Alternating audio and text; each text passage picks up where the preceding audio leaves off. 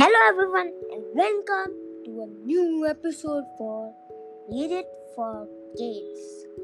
So today we are talking about Diplodocus, the long-necked dinosaur, and I mean the cousin of giraffe, the older cousin. So let's read. The Diplodocus was a very big, long-necked quadrupedal dinosaur with a long whip-like tail and 4 sturdy legs. It lived in Colorado, Montana, Utah, and Wyoming during the Cretaceous period. Its forelimbs were slightly shorter than its hind limbs, resulting in a big horizontal posture. We know for a fact from a complete skeleton that the Diplodocus was the longest dinosaur. Its skull was very small compared to its size. It had an extremely long tail to counterbalance its neck. The Diplodocus had blunt teeth, useful for stripping leaves in the front of the jaw. All its legs were elephant-like 5-toed feet. The Diplodocus dinosaur was discovered by S.W. Williston in 1877. Now it's time for fun, and I mean story fun.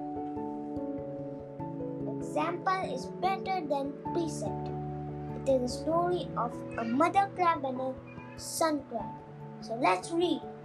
Have you ever seen a crab walking on land? Yes.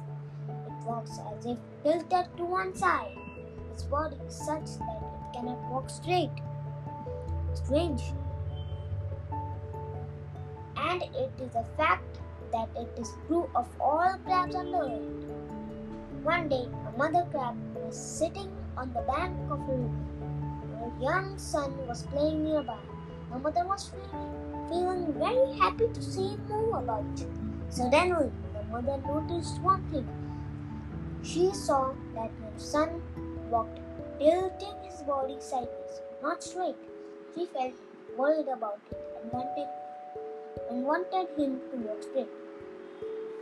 You ought to walk straight, not sideways, my son, advised the mother crab. Show me, dear mother, how to walk straight.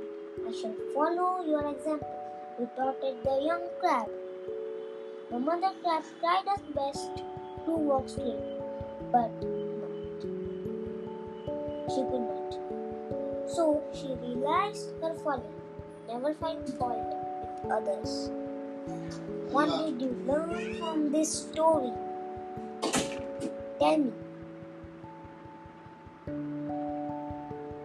And tell me, why was the mother crab feeling like that?